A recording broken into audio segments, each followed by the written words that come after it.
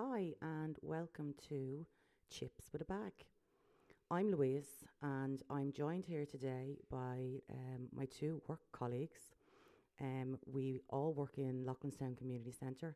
I'm actually the youth worker here, and I work with the young people on a daily basis in the after school. And the big question today for me, what we're going to discuss in this podcast, is what is going on at the Chipper.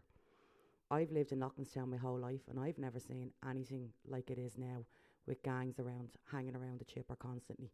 Why are our young people spending hours and hours just hanging around? And why is it the fact that young people just hanging around is causing stress and anxiety in the local community? So I'm going to pass you over to one of my colleagues here, and she's going to discuss a few different approaches that we're thinking of discussing over the next couple of podcasts. Thanks, Louise. I'm Linda. I'm the chairperson of Loughlinstown Community Rooms.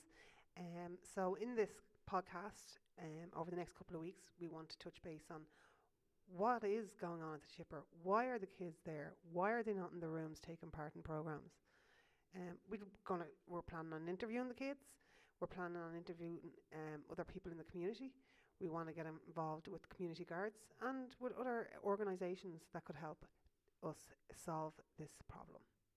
I'm going to hand you over to Stephanie now, who's also one of my colleagues.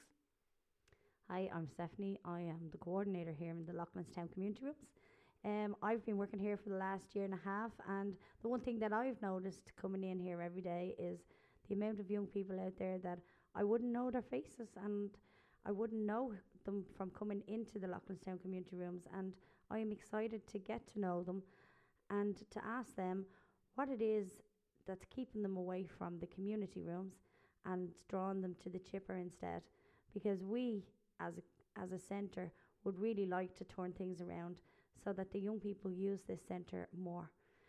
So we want to hear from you. We want you to listen to us, and we're giving you the opportunity to call or text anytime to 085 111 3524. Leave a message and we'll get back to you. Thanks.